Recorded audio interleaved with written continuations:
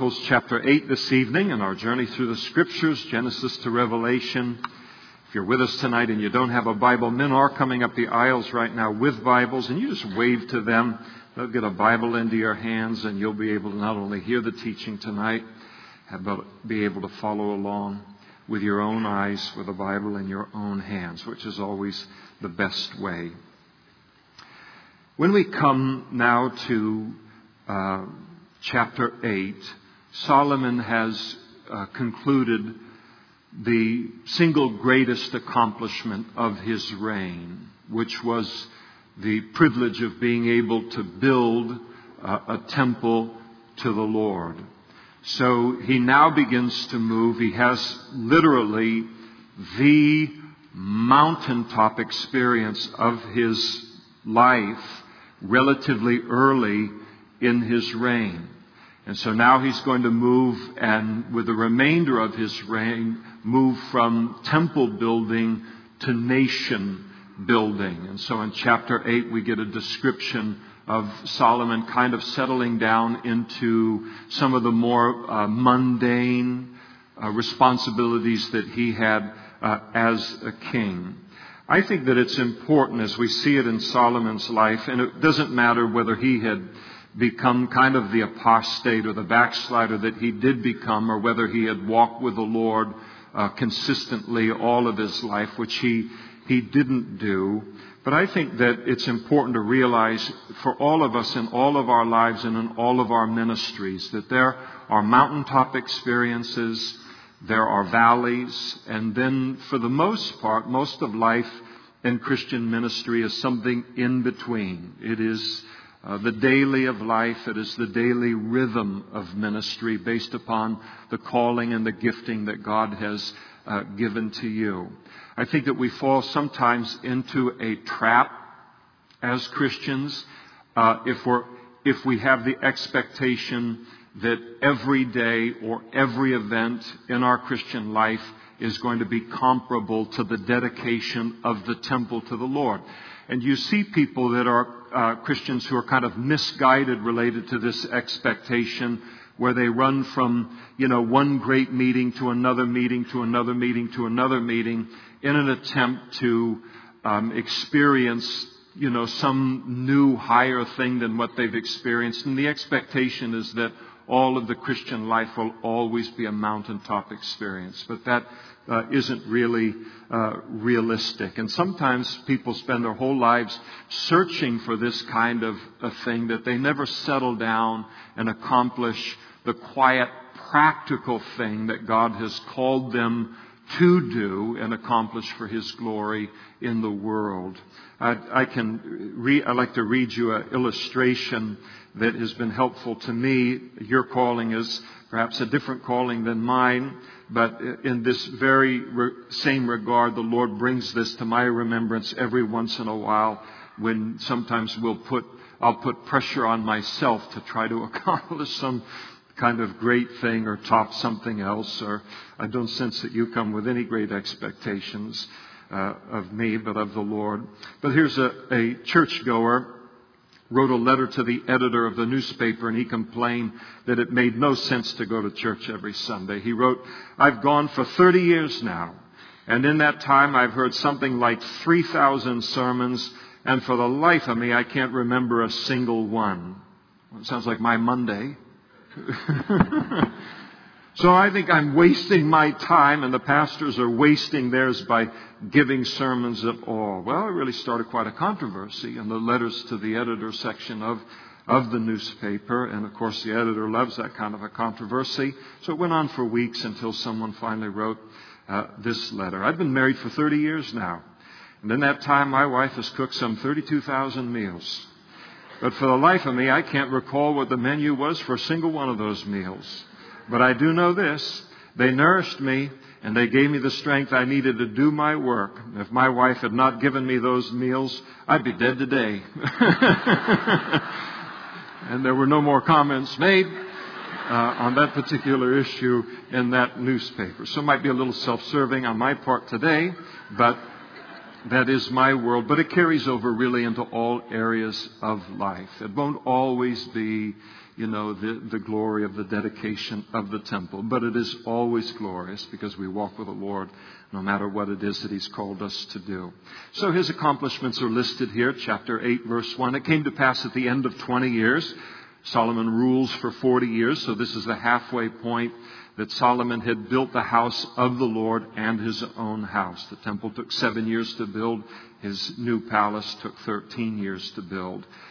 It was at this time that the cities which Hiram had given to Solomon built them, and he settled the children of Israel there. We remember earlier in the historical books that Solomon had given Hiram a collection of cities up in the region of the Galilee, the northern region of Israel, in payment for the expertise and for the cedar wood and all that was required for the building of the temple. And when Hiram saw those cities, he went to spy them out to see how great they were. He was not impressed with those cities. He despised them. He paid the purchase price for them, the gold that was required for him to purchase that, 120 talents of gold for them. But eventually Solomon realized that Hiram was displeased with them, and so he took the cities back, he rebuilt them, and then he settled Israelites in them once more. So Solomon saw the potential of these cities that Hiram didn't see. Hiram had a lot of gifts, but the possibility of these cities was something that really only Solomon could see. So this was a part of one of his accomplishments. And Solomon went to Hamath-Zobah, and he seized it. Hamath-Zobah, 300 miles north of Jerusalem. And probably David had some kind of a treaty with Hamath-Zobah as a kind of a... they had put themselves subservient to the nation of Israel. When Solomon becomes the new king, they look at this as an opportunity to break away from that kind of relationship. They probably attempted to do it, and Solomon reestablished his authority in the relationship. He also built Tadmor in the wilderness, and so this Tadmor was a desert oasis that a trading center that was on the main highway to Mesopotamia, which was a main trade route in those days, as things would be carried by caravan and by camels and all.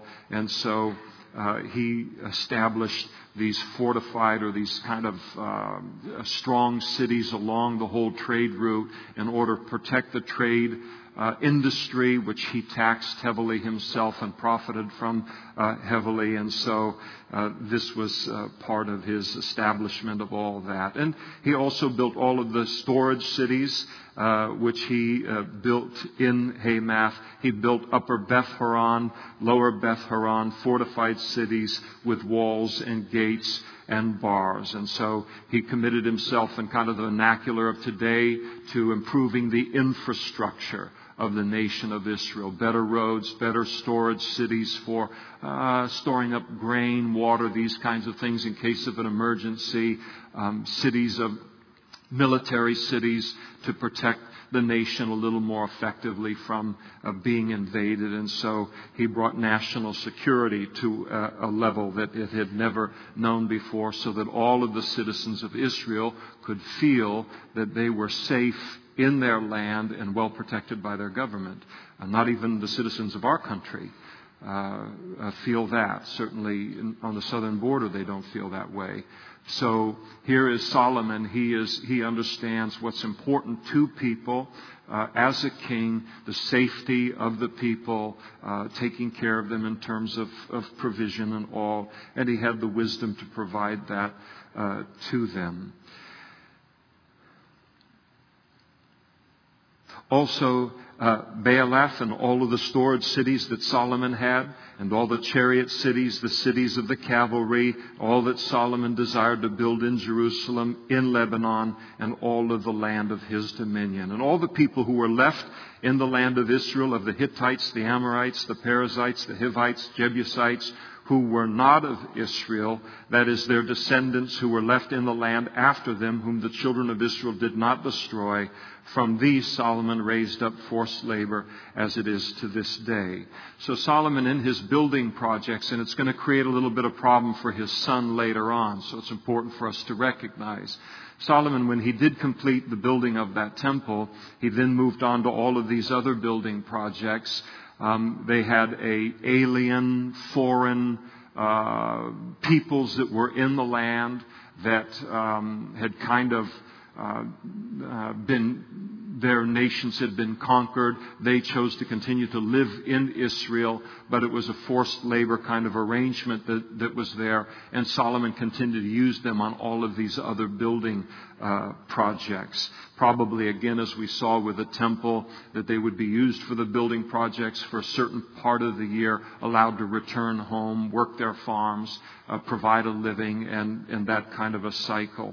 Solomon also, he didn't make servants of the Jews in the same way for this kind of work, but he did draft them into his military, and it was a significant military. Some of them were men of war. He made some of them captains of his officers, captains of his chariots, and of his cavalry. And others were chiefs of the officials of King Solomon, 250 who ruled over the people.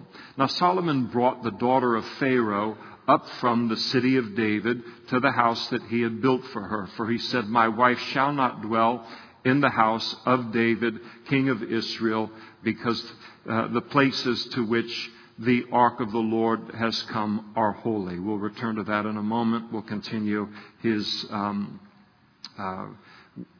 great accomplishments. This was not a great accomplishment. Verse 12.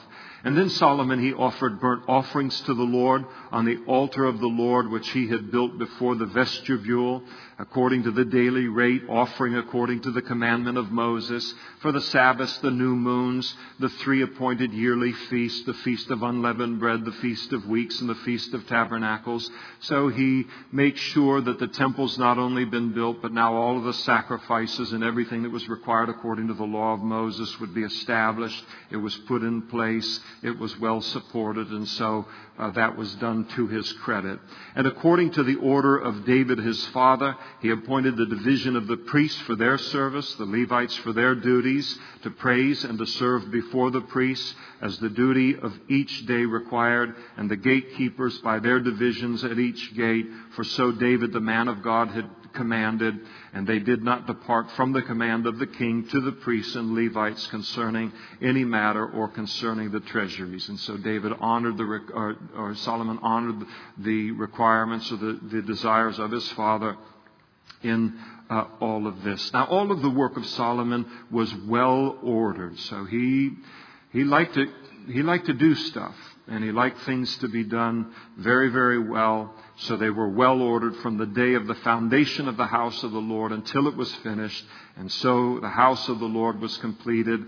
And then Solomon went to Ezion-Geber and Elath on the sea coast in the land of Edom. And Hiram sent him ships by the hand of his servants, and servants who knew the sea. And they went with the servants of Solomon to Ophir and acquired 450 talents of gold from there and brought it to King Solomon.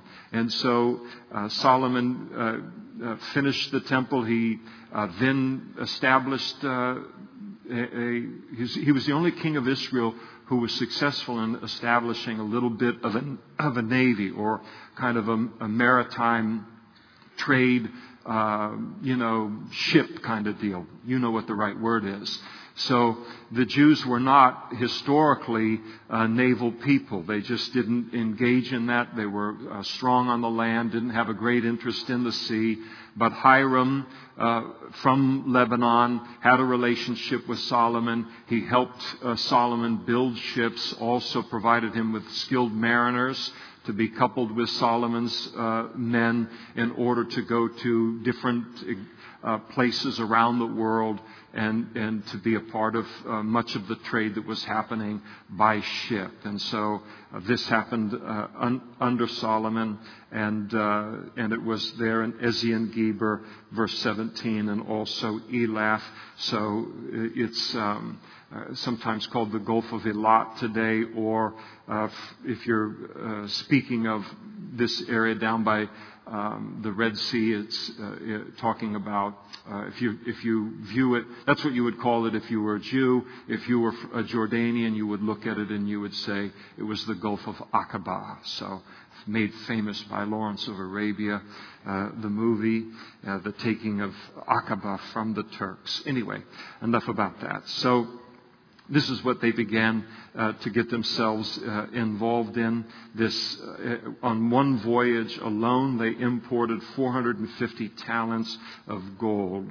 That's 17 tons of gold. So this was very, very lucrative, even for Bill Gates or Warren Buffett or whoever. That was a lot of money in those days. Now we return here to verse 11, and it's kind of significant because sandwiched right here in the middle of this chapter that lists all of Solomon's accomplishments, and they were significant, and there was a lot to be thankful for there.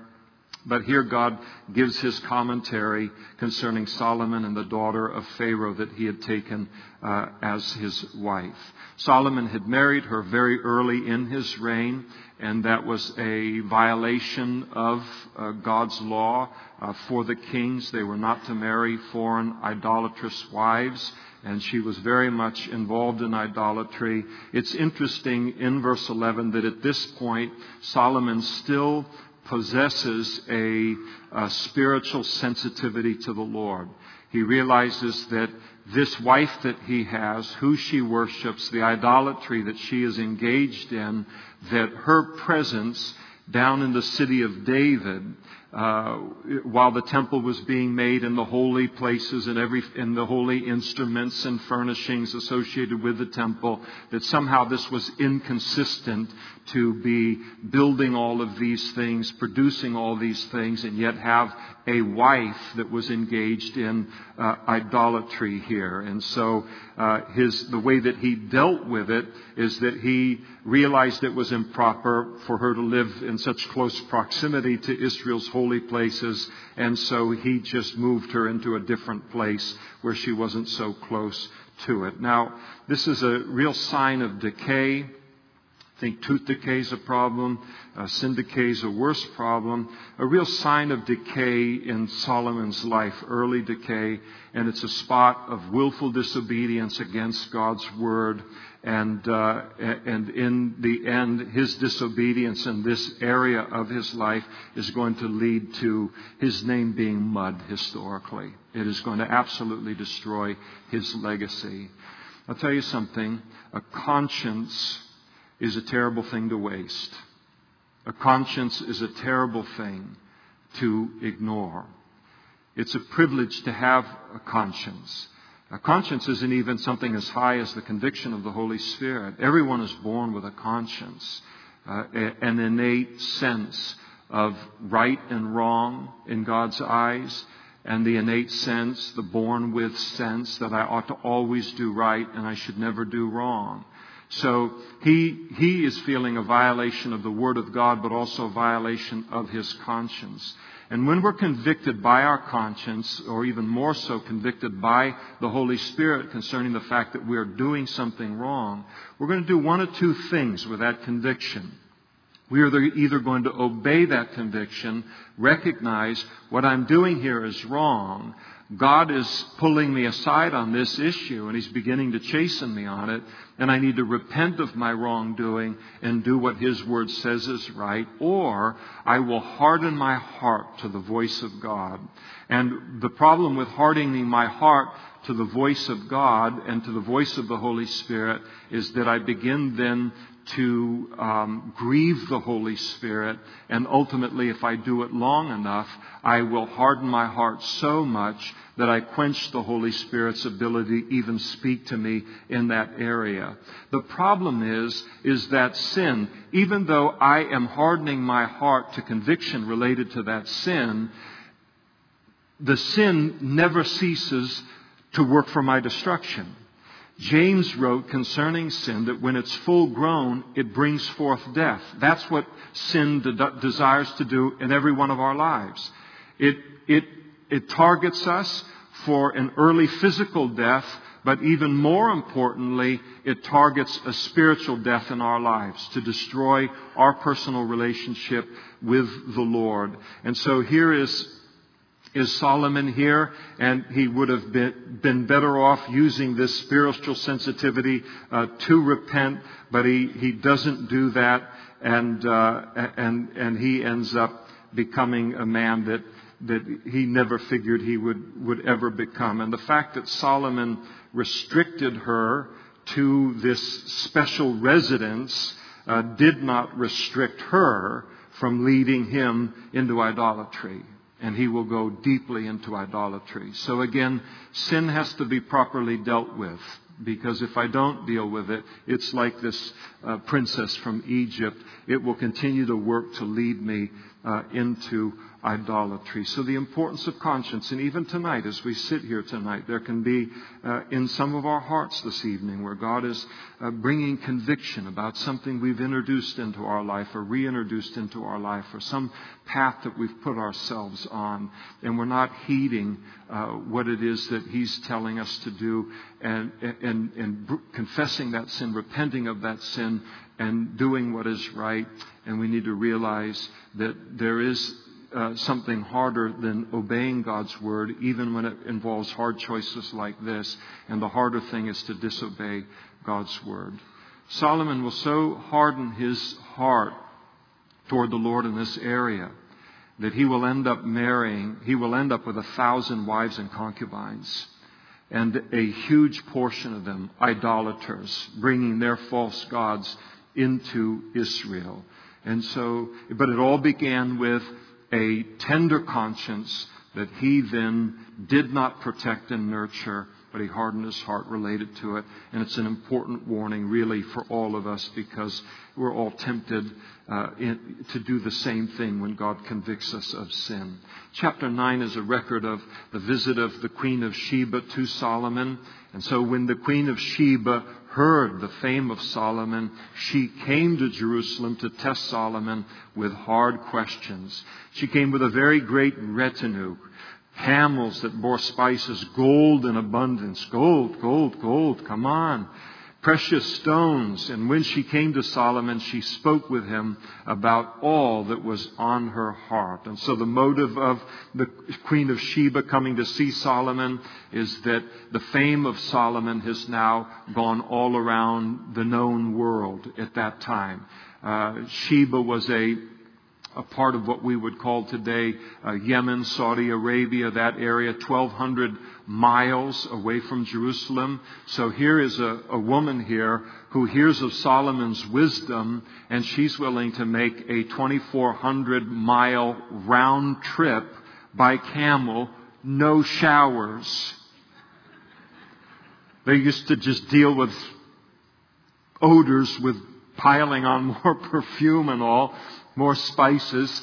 And so this was a big deal for a queen to take a journey like this, 2,400 miles round trip, and just because she wanted to see if Solomon was as wise and as wealthy as was reported. And so she came with questions that she was going to test him with, and testing was an ancient sport in those days where you would pose these very hard riddles, something a little harder than the SAT exam, and that would put a test to a reputedly wise man, and then either expose him as not being as wise as declared, or revealing him to be truly wise. And so she wanted to test the validity of his reputation, and so she came with all of this wealth, spoke to him, as the passage says, about everything that was on her heart. And we're told that so Solomon answered all of her questions, and there was nothing so difficult for Solomon that he could not explain it to her. So she just lays all of this stuff out, and he just boom, boom, boom, boom, boom, boom, boom. Anything else? And he knocked all of them out. I mean, it must have been really, really something. Nothing so difficult that Solomon couldn't explain it to her. And it's interesting here that you have Jesus himself referencing this particular experience, this encounter between the Queen of Sheba and Solomon. In Matthew chapter 12, Jesus was speaking to the scribes and the Pharisees, and he said, "The men of Nineveh will rise up in judgment with this generation and condemn it, because they repented at the preaching of Jonah, and indeed a greater than Jonah is here." The Queen of the South, speaking of the Queen of Sheba, Jesus said, "will rise up in the judgment with this generation and condemn it. For she came from the ends of the earth to hear the wisdom of Solomon, and indeed a greater than Solomon is here." So he's speaking to the scribes and Pharisees, Jewish religious leaders, and says, one day, gentlemen, you are going to be judged by the Queen of Sheba. Because when she heard about the wisdom of Solomon, though she was a queen herself, she traveled the 1,200 miles to hear him for herself.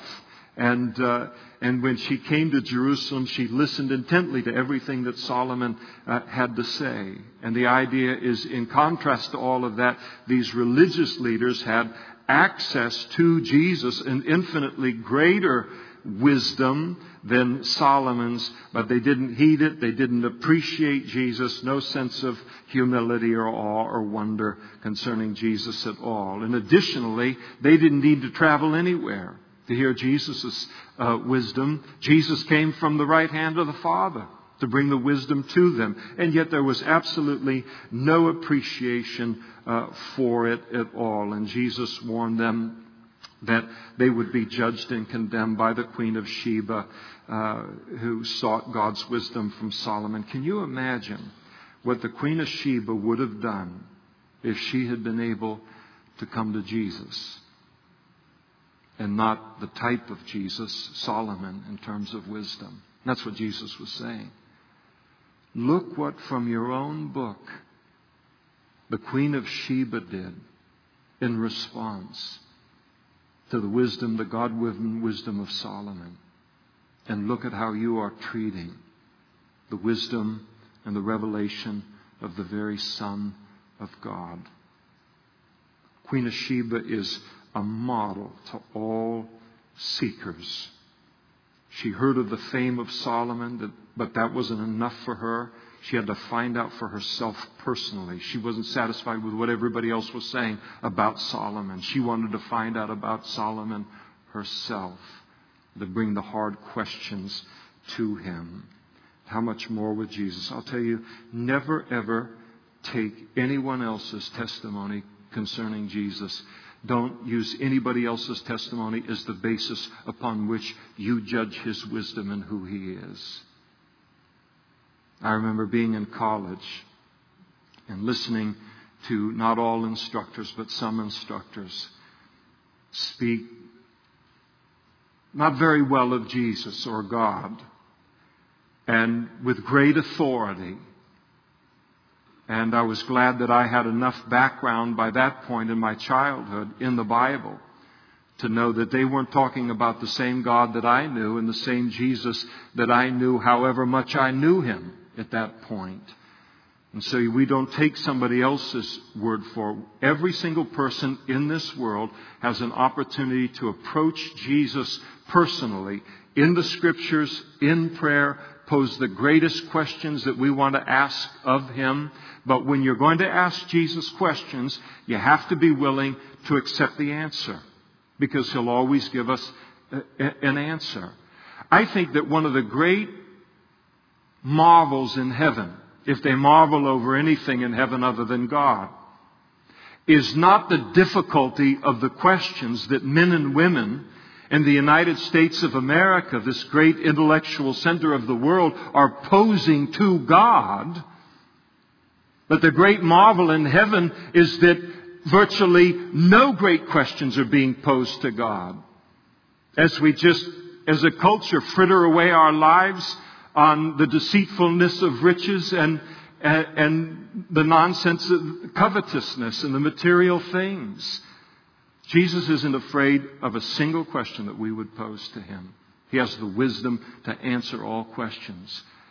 But I'll tell you, take your questions to him.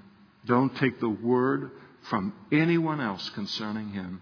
You get your own straight scoop concerning him by the Holy Spirit from the Scriptures. Nothing wrong with asking somebody else a question, but make sure they can show you something in the Bible related to him.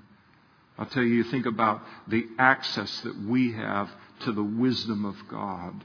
Here she makes this 2,400-mile journey. All I have to do is get up in the morning, roll over on my side, put both of my feet down on the ground, realize that I'm breathing, the heart's still working. All right, another day in front of me. I can sit in that position and instantly begin to ask God for his wisdom in my life. The Bible says in James chapter 1, if any of us lacks wisdom, then we need to just ask God for that wisdom. And he won't make fun of us. He won't upbraid us. Well, don't you know that? Everybody knows that. I mean, it's right in front of your eyes. Don't you have any common sense? None of that comes from God. If we have a question to ask of God, he's eager to give us the wisdom that we ask of him. And it's instantly accessible, a greater wisdom than even Solomon's. Our portion is greater than the Queen of Sheba. So this is what she came and did. And her conclusion here, well, wasn't just the answering of all of these questions that she had brought, but when the Queen of Sheba had seen the wisdom of Solomon, wisdom isn't just expressed in speaking, is it? You can identify a wise person by watching their life, by watching whatever is under their sphere of influence in life, watching their marriage, watching their children, watching their home, watching their business, watching how they conduct themselves in a neighborhood or an apartment complex, this kind of thing. And so here she is. She heard the wisdom, but she also saw the wisdom of Solomon, the house that he had built. And as she looked at how he ordered his life, the wisdom behind it, the food that he had on his table, the seating of his servants at the mealtime, the service of the waiters and their apparel, how they were clothed, how they conducted themselves, his cupbearers, their apparel, his entryway by which he went to the house of the Lord. There was no more spirit in her anymore. So she comes, and this woman knows money. She knows wealth. She knows power. She knows wow. And she comes into where Solomon is, and she's absolutely humbled. I mean, she's left speechless in light of not only what she hears, but what she sees. Because the wisdom of God is not only spoken, but it's demonstrated in life. I remember many years ago, I had the privilege of going to India. It's a part of Gospel for Asia's ministry. And we went to a great slum in Bombay. It went as far, it went to the vanishing point. You could not see the end of this slum. We're talking about a slum where you don't have any running water in any of the houses or the lean-tos and what's put together. Everything's put together by scrap wood, scrap metal, bricks, this, that, and it just goes on as far as in trenches and raw sewage and the dogs everywhere and kids everywhere and just a gigantic population. And you just stand there and you look at it coming from this context. It's one of the problems with going to India, though I know India is modernizing today.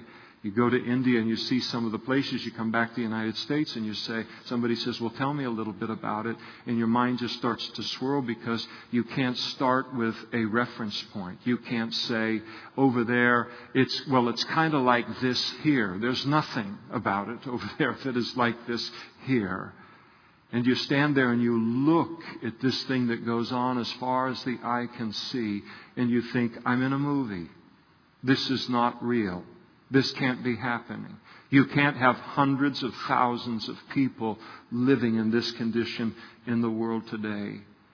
And yet as we walked through that slum, GFA took us to some of the different places where there were missionaries Indian missionaries who had decided to spend their life relocating out of the villages that they were born in order to establish a presence for Christ in that great slum. And you would then see their home you would see the homes of Christians that had been influenced by the gospel. And I'll tell you, I don't think that anything Solomon built in terms of his palace could compare to it in terms of the contrast with everything else. You'd walk in, everything was neat as a pin, everything in its place, everything spoke about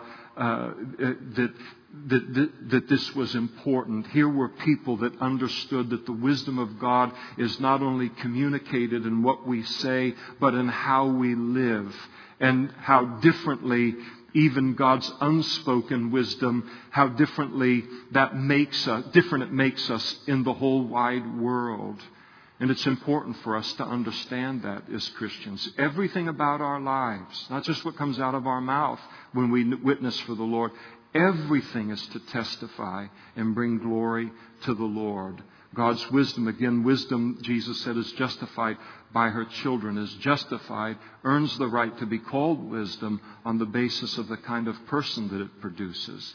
And then what kind of an environment does that kind of person then build in the middle of the fallenness of this world? I'll tell you, it's very powerful. Completely on the other end of the extreme, but as powerful a witness in this day and in this hour, at the other end of the socioeconomic standard of things as Solomon, but just as powerful as a witness to the Lord right there in India. And then she said to the king, "It was a true report which I heard in my own land about your words and your wisdom. However, I did not believe their words until I came and saw with my own eyes, and indeed the half of the greatness of your wisdom was not told me." That's pretty heady stuff to say. I do say, well, what else have you noticed about me?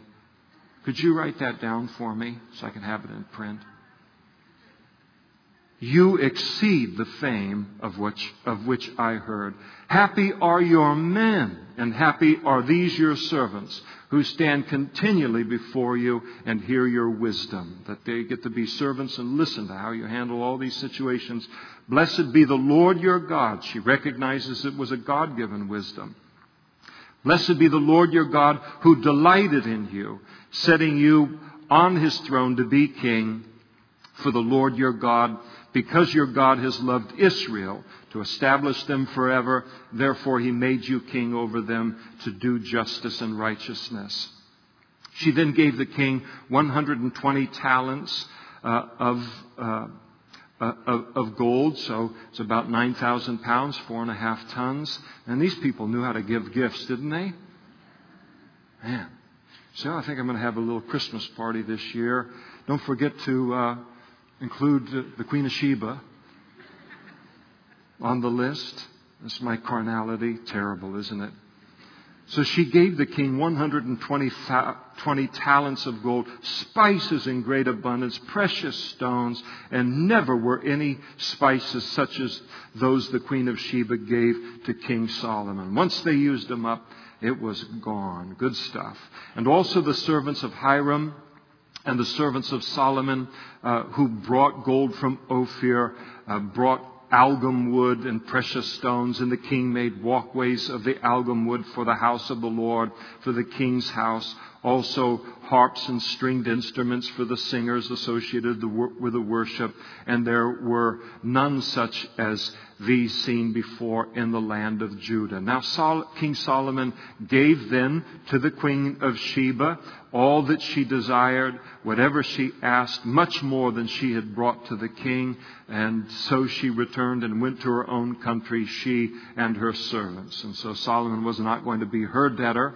In the light of whoever or whatever she worshipped as a god, and so he bestowed greater gifts upon her as just a witness to the greatness of the Lord, and then she returned home. Now, in verse 13, we begin to get some details about kind of the splendor of Solomon's reign. The weight of gold that came to Solomon each and every year was 666 talents of gold. That's 25 tons of gold a year came in to the treasuries to run the country. I don't know about you, but I would either ask for one more talent of gold or one less talent of gold than have the 666 number associated with my reign. Just a little paranoia of mine. Paranoia is a terrible thing. Are you laughing at me? Then on top of all of this was what the trading merchants and the traders brought in, and all the kings of Arabia and the governors of the country brought gold and silver to Solomon. So there was great wealth was brought to the country through trade, and then also tribute that was offered by these nations that were kind of like satellite nations to Israel at the time. And King Solomon made 200 large shields of hammered gold. 600 shekels of hammered gold went into each shield, about 7.5 pounds. So these big shields, so you couldn't use these. Gold's too soft of a metal to use these for military purposes. So they probably used for parades and special occasions. He also made 300 shields of hammered gold. These were smaller shields. 300 shekels of gold went into each one of those, almost 4 pounds of gold. And the king, he put them in the house of the forest of Lebanon. This great building that was built must have been built mostly of cedars from Lebanon, very, very valuable because it was given the name of the forest of Lebanon. It was like walking in and going, wow, am I in the forest or what? So much cedar that was there. And so this was put on display to add some kind of beauty to that particular building. And moreover, the king made a great throne of ivory, and then he overlaid it with pure gold. Now, that's really something, isn't it? Why make a throne of ivory if you're going to cover up the ivory? See, I'm just way too practical to be making thrones like this.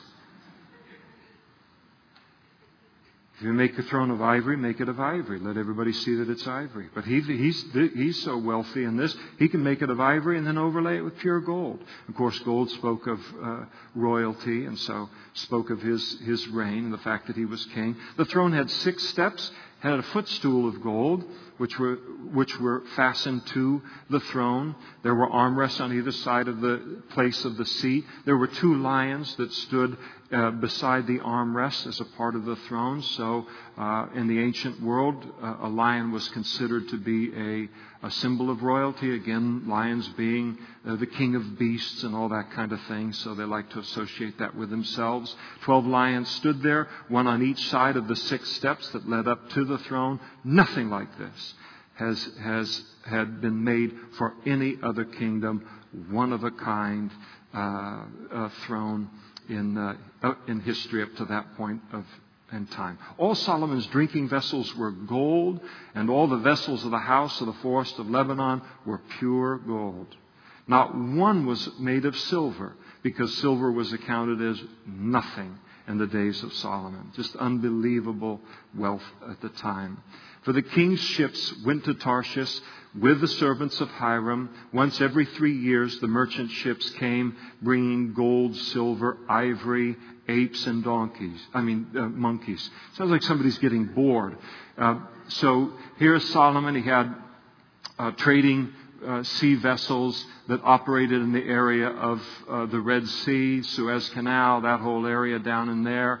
And then this was a separate navy, kind of merchant ships that were made to then make a 3-year circuit of the Mediterranean to bring back all kinds of wealth and then odd kinds of things. It wasn't unusual for kings in the ancient world to establish a private zoo for their own amusement. Solomon also, we know from the book of Ecclesiastes, was very interested in animals and plants and all this kind of stuff, so probably took a great interest in it as well in terms of learning. And so Solomon surpassed all the kings of the earth in riches and in wisdom. No reign like his at that time in terms of wisdom and wealth. And all the kings of the earth sought the presence of Solomon to hear his wisdom which God had put on his heart. So it wasn't just the Queen of Sheba. There's a long line of people that were wanting to bring situations before him for God's wisdom. They would, of course, bring a proper present or gift in order to gain access to him or to express appreciation. And they would bring articles of silver and gold, garments, armor, spices, horses, and mules at a set rate year by year. And Solomon had 4,000 stalls for horses and chariots and 12,000 horsemen from whom he stationed in the chariot cities and also with the king at Jerusalem. And so he reigned over all the kings from the river to the land of the Philistines as far as the border of Egypt. The king made silver common in Jerusalem as stones, and he made cedar trees as abundant as sycamores, which are in the lowlands. And they brought horses to Solomon from Egypt and from all the lands. Now the rest of the acts of Solomon, and first and last, are they not written in the book of Nathan the prophet? So there was a book at that time called the book of Nathan the prophet, in the prophecy of Ahijah the Shilonite, and in the visions of Edo the seer concerning Jeroboam the son of Nebat. So here was a reference to an additional book that could have given additional insight to the reign of Solomon. We think to ourselves, well, why doesn't that book exist today? Why did God protect 1st and 2nd Chronicles and didn't protect this particular book in order for us to have insight into Solomon's life? Because 1st and 2nd Chronicles were inspired by the Holy Spirit, and this other book was not. And additionally, all that we need to learn from Solomon in his life is found in the book of 2nd Chronicles. We don't need to know anything more about apes and monkeys or how the thrones or the gold or any of these kind of things to understand what the lesson of Solomon's life was. And the lesson of Solomon's life was this. And I repeat it because we'll leave Solomon now for 45 years before we get back to this section of Scripture again. He was a man who possessed incredible wisdom from God, but who failed to apply it to his own life. And it's a danger for us. There is a great, great tendency on the part of any man or woman who has walked with the Lord for a period of time to begin to think that to begin to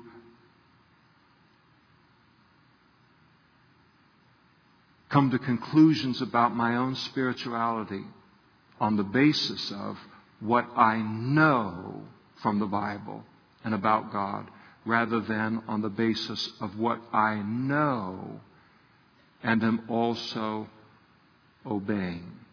That's the difference. Solomon knew so much, but he did not obey it. And again, the temptation is very real for us. I've known so many people, and since 1980 when I got saved, there are so many people who continue to walk with the Lord. There are so many people that don't walk with the Lord anymore. And so many of them got goofed up in this particular area. It became a source of pride in their life. That they were spiritual on the basis of this mountain of information, and nothing wrong with that. It's important to know what God's Word says. But then little by little, they cease to apply it to their own life. And the next thing you know, in their particular setting, they've got 1,000 wives and concubines. And their life is a disaster, repeated over and over and over and over again. And so the importance, this is why Solomon's life was repeated kind of in depth to this post-exilic generation. Learn the lesson of Solomon. And I never look at Solomon, and I don't say that I never have. I just don't look at him now. I mean, sometimes when you're a new Christian, you look at these people that fail in the Scriptures, and you think, I could never do that, or how dumb could a person be? How many privileges could they have? How could a person harden their heart? Then you walk with God for a while. You come to know the Lord, and you're kind of in that 6-month honeymoon period, and you're ready to write your book, A Man of Power and Faith, an autobiography by Damien Kyle. And then you start to be tempted by the same things. And it doesn't mean that we fall prey to the same things, but we realize we come from the same gene pool, from the same Adam and Eve. And we have the same temptations, and what we do is we look at these people and then we learn from their lives. And it's so important to learn from Solomon's life. God used him in his wisdom to produce the greatest period in the history of the nation of Israel. And then ultimately he had to live with and carry a legacy forever of being the one, because of his willful disobedience, to sow the seeds of idolatry that ultimately led to the destruction of the entire nation of Israel, and ultimately to becoming captives to the Assyrians first and then to the Babylonians. So the importance of all of this, knowing, yes, so vital, but obedience. So we ask, tonight, none of us are ever going to be perfect until we see the Lord face to face. Try as we might. There's going to be a daily, forgive us our debts as we forgive our debtors. Forgive us our trespasses as we forgive those who trespass against us. But the longer we walk with the Lord, the distance between what we know the Bible says and the practice of our life should always be narrowing. It should never, ever be widening. And it should never, ever stand still for long periods of time. Because when the Holy Spirit's working in our life, He's conforming us on a daily basis into the image of Christ. A lot of people get going and they have a walk with the Lord, and they get right here and they go, that's all I want. I don't want to be any more Christ-like than that, because it'll cost me this, it'll cost me that, or I don't want to give up that, or I don't want to take that step of faith. And they just stop and they just park it right there. Finish out the last 30 years of their life right in that place. We can't do it. It's a temptation. That gap between the standard of Scripture and the practice of our life should always be narrowing all the way to our final breath and us entering into eternity. And Solomon violated that. Solomon reigned in Jerusalem over Israel for 40 years. And then Solomon rested with his fathers and was buried in the city of David, his father. And Rehoboam, his son, only named son that he had, that's named in Scripture, reigned in his place. And we'll pick up the account of Rehoboam next time. So if the worship team would come forward, we'll take an opportunity to spend a few minutes this evening, worshiping the Lord and meditating upon the wonderful truths that we've looked at this evening. Next Sunday night, we'll have a treat. Sandy Adams, who will be teaching teaching at the men's conference next Saturday. He'll be teaching at Warehouse the Sunday morning the following day, and then he graciously said that he would come here for Sunday night and teach the evening services. He's a favorite of mine, and I know a favorite of many of yours, and so we look forward to enjoying the ministry of the Word through Sandy next week. So let's spend a few minutes worshiping the Lord.